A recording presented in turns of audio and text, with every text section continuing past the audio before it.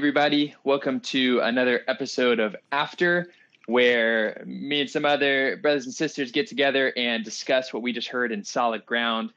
We just heard an awesome message from Merrill on this holy city at the end of the Bible. And so really looking forward to fellowshipping more about it. So we've got Connor on the line. Hello.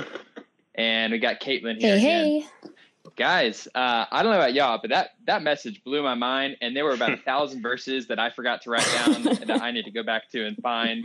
But yeah, what were y'all's initial thoughts, I guess, on Solid Ground? What do you think, Caitlin? Yeah, I of course I always love the messages. I just feel like this one really hit home for me tonight about the New Jerusalem. Mostly because I grew up reading the Bible and never once even thought of the words New Jerusalem. I don't know how, looking back. But considering it's like the whole Bible ends with the New Jerusalem, all of Revelation builds up to it.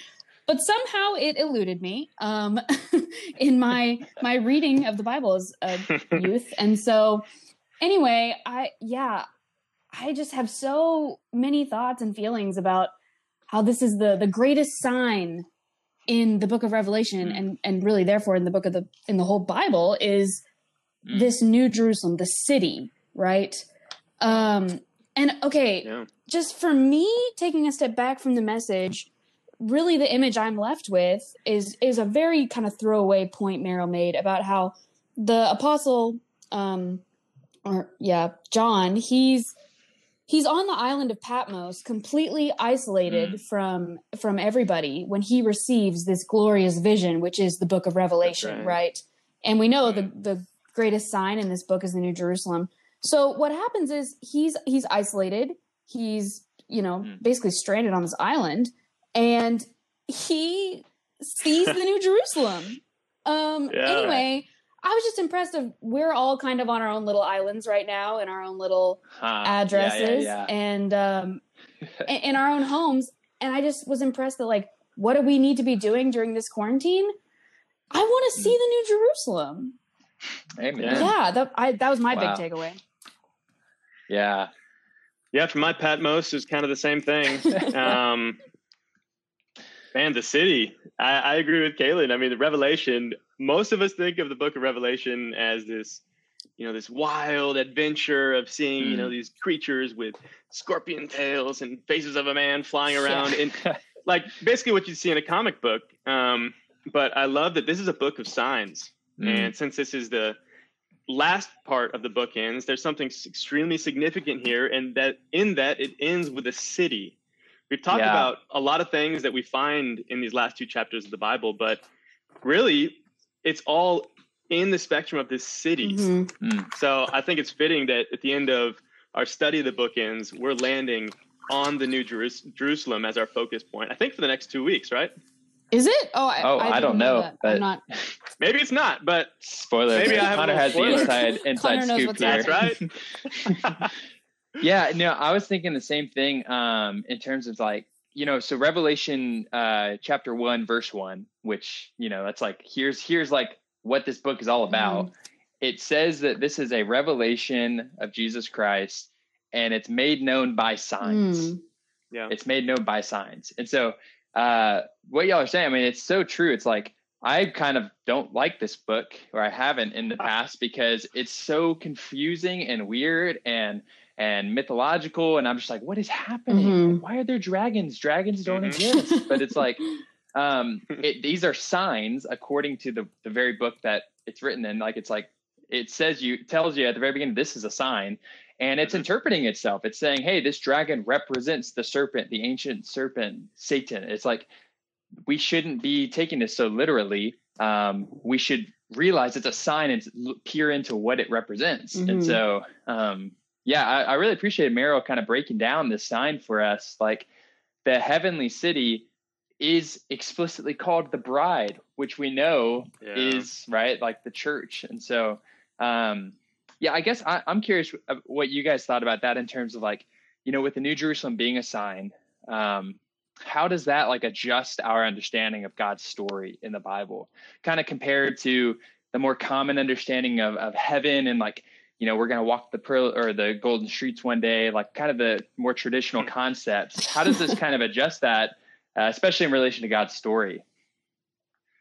Yeah. Another little spoiler alert. I'm getting married next week. Woo! Woo! And thank you. If Zoom I'm wedding. there next Friday, May 1st, Zoom wedding, exactly. If I'm there and I turn around and I'm expecting to see Johanna and instead I see like a food truck or a building or a statue, I mean, I'd be pretty upset. All this build up, all this time spending with Johanna, calls, traveling across the world to Germany, etc. All of that just to find myself on the wedding day to marry a building. That'd be pretty upsetting. And I think the Lord, I mean, he's done so much. Okay, in the Old Testament, Merrill brought out, there's so many physical things, a lot of physical things. But in the New Testament, there's a shift from this physical city, physical temple, physical tabernacle, to all of a sudden, this is a building of God in spirit. This is a spiritual realm. And, last week I gave a really bad example. I have another little example I hope isn't as bad. I worked a little bit in college, and I was like an entry engineer. And right above the entry engineer, there's supervisor, the manager, director, maybe chief technical officer. Imagine if you spend your whole life working at a company and you're at like chief technical officer at like 200 or more grand a year. And then you get promoted to CEO. And guess what your income is? 10 lollipops. I mean, come on. God's done so much to prepare his church as his bride. Wow. Why would he settle for a physical city? It just, anyway, I laugh at myself because I've held this view for so long. For most of my Christian life. No, me too. I think, Revelation 20, chapter 20, verse 1 says, "And I saw a new heaven and a new earth. For the first heaven and the first earth passed away, and the sea is no more." And then verse 2 starts with, "And I saw the holy city, New Jerusalem." And I think, my favorite thing to talk about probably in the world is our culture and how it shapes our understanding of things.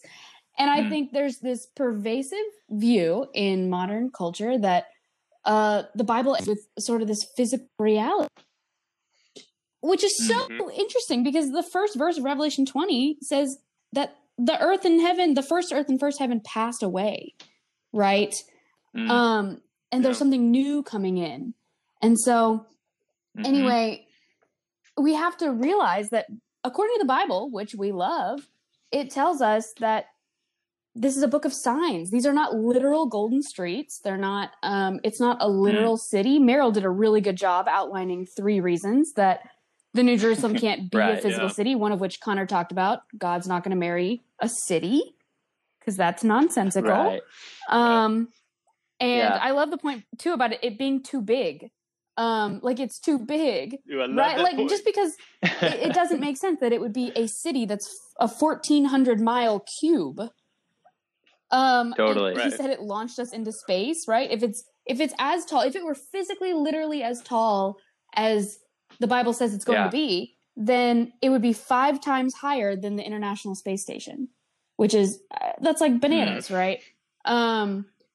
Totally. But the major point here is not even just the realization. I mean, that's a huge realization that the New Jerusalem is not this physical city God's describing, but it shapes our understanding of God's story because Merrill outlined some of the things the New Jerusalem is, right? And he said, it's for today. It's for our enjoyment today. If the New Jerusalem is a physical city that we go to when we die, then why does it matter what we do today? Why does it matter that we're doing this podcast or we're listening to Solid Ground or doing all these things? Why would it matter if we're all like, we got the ticket, so what are we doing? Messing around. Yeah.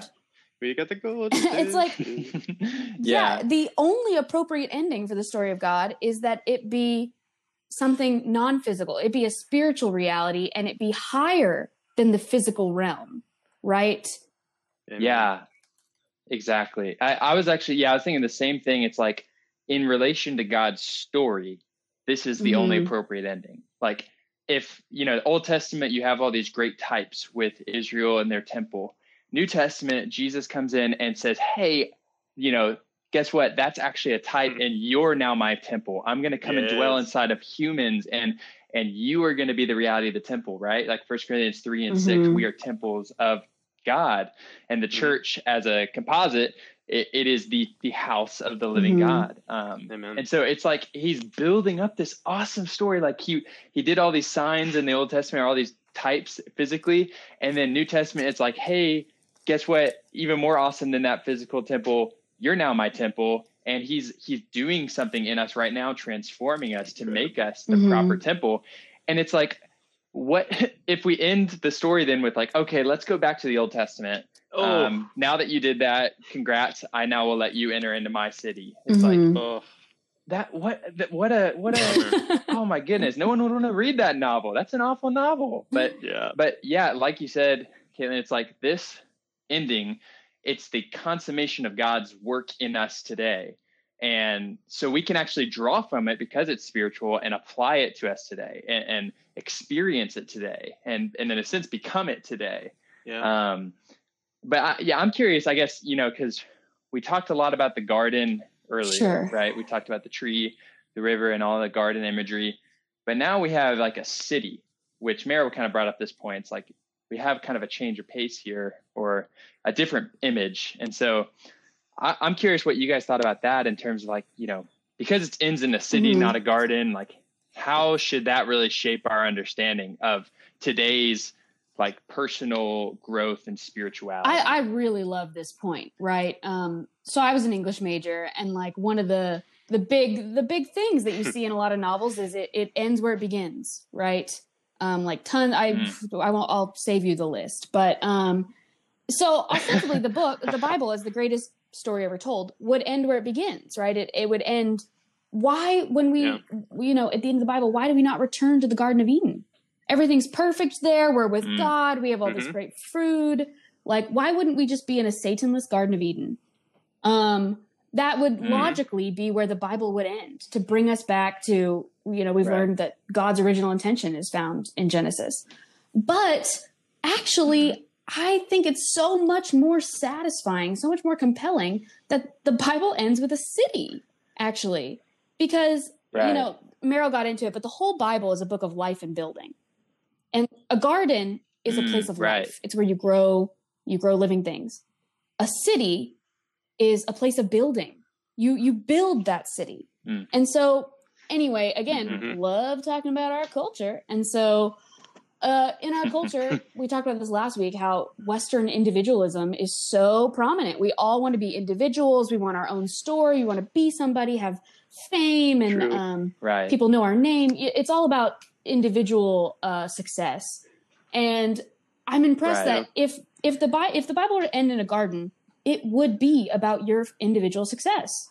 Because spiritually speaking, you could just grow and grow and grow and be the biggest, best tree in the garden. But in a city, in a city, when you look at a building, you don't look for the best brick.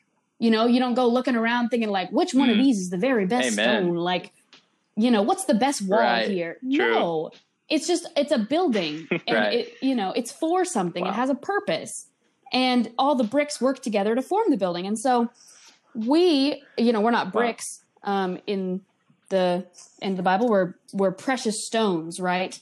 And so actually your whole life of God, like with God, is for this building, which is actually a corporate growth instead of an individual growth, which changes the way we view God's story, because now it's not just about us. It's actually about all of our fellow believers. Wow. Yeah. Wow. Yeah, I think that's a great point you're making, Caitlin. It's like our individual growth is for this corporate entity. This verse came to mind when Meryl shared that, talking about the garden, city, the life and building. It's 1 Peter 2.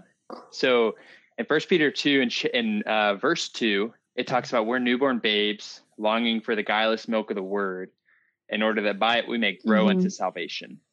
And so here's like the individual aspect. Like we need to, kind of what was mentioned in the early messages of Solid Ground, we need to drink the water of life. We need to eat the tree of life. We need to feed on the word of God so we can grow unto salvation personally. But 2 verses later, what's the result of that growth, or what should it result in? It's now we are living stones now, right? Chosen and precious. Yeah. So we are living stones, and we're built up as a spiritual house into a holy priesthood. So our spiritual growth, we're drinking and we're eating in the word, we're drinking the Spirit, and we're having prayer and growing in all these things, but it should result in building. I need to then get with Connor, and I need to have fellowship with him in that, and we can then be practically built up together, right? Because otherwise, we're just becoming weird spiritual people, weird monks, who, it might feel good and you might think you're something, but it doesn't actually do anything for God's story. You're just you're a really pretty stone, like you said, for a museum, not a stone in God's building. So I was really struck by this aspect of it, I guess. Yeah. And, in John 14, a lot of people view the Father's house as this mansion, and we don't have time to get into it, but it does say, I will go to prepare a place for you. And then 21 verses later, it says, me and my Father will come to him and make an abode with him. And then later, Paul opens up and said, actually, Christ is going to make his home in your hearts through faith. So this place that he's building is actually a dwelling place in us. Right. He's building something in us. And that's like the personal side. So that's very true. The Lord is definitely growing in us as the garden. He's developing these materials, like you said, in Peter's epistle. But Paul also pairs that at the end of Ephesians 2 by saying, okay, into whom all the building being fitted together is growing into a holy temple in the Lord, into whom you also are being built together into a dwelling place of God and Spirit. Wow. It's not you personally being built up into that wall Caitlin was talking about, or that beautiful brick or stone. But no, we're being built together. And we as Christians, we're a corporate group. And actually the church, ecclesia, isn't that the assembly? Like it's an assembly in its fundamental nature. And that city, that ecclesia, the group of people, is the church, which is the bride in Ephesians 5 that is being washed. The garments are being prepared. Wow. So anyway, yes, there's our individual personal relationship, but this city comes out of our being built together in fellowship. And even so much more today as we're in isolation in our Patmos. Wow. John didn't have Zoom or FaceTime. Fortunately, we have these things that technology has brought us today to where we can be built together and depend on one another. Wow. Isolation kills us. That's Satan's primary way to attack us and to cause us to be introspective, introverted. But all those listening, I encourage you, please reach out to one another. Pray for one another. Yeah. Read the Bible with one another. All these things the Lord has allowed us to have today so that we can be built together into a dwelling place of reach out God to me. and Spirit. Wow. Yeah. Amen. Me too. Ditto. All right, y'all. Well, this is great. I'm really encouraged by all the extra fellowship. We need to have a corporate Christian life. I like this a lot. Yeah. All right. I look forward to doing this next week, though, y'all. Glad we could do this. Yes. All right. Bye, y'all. See ya.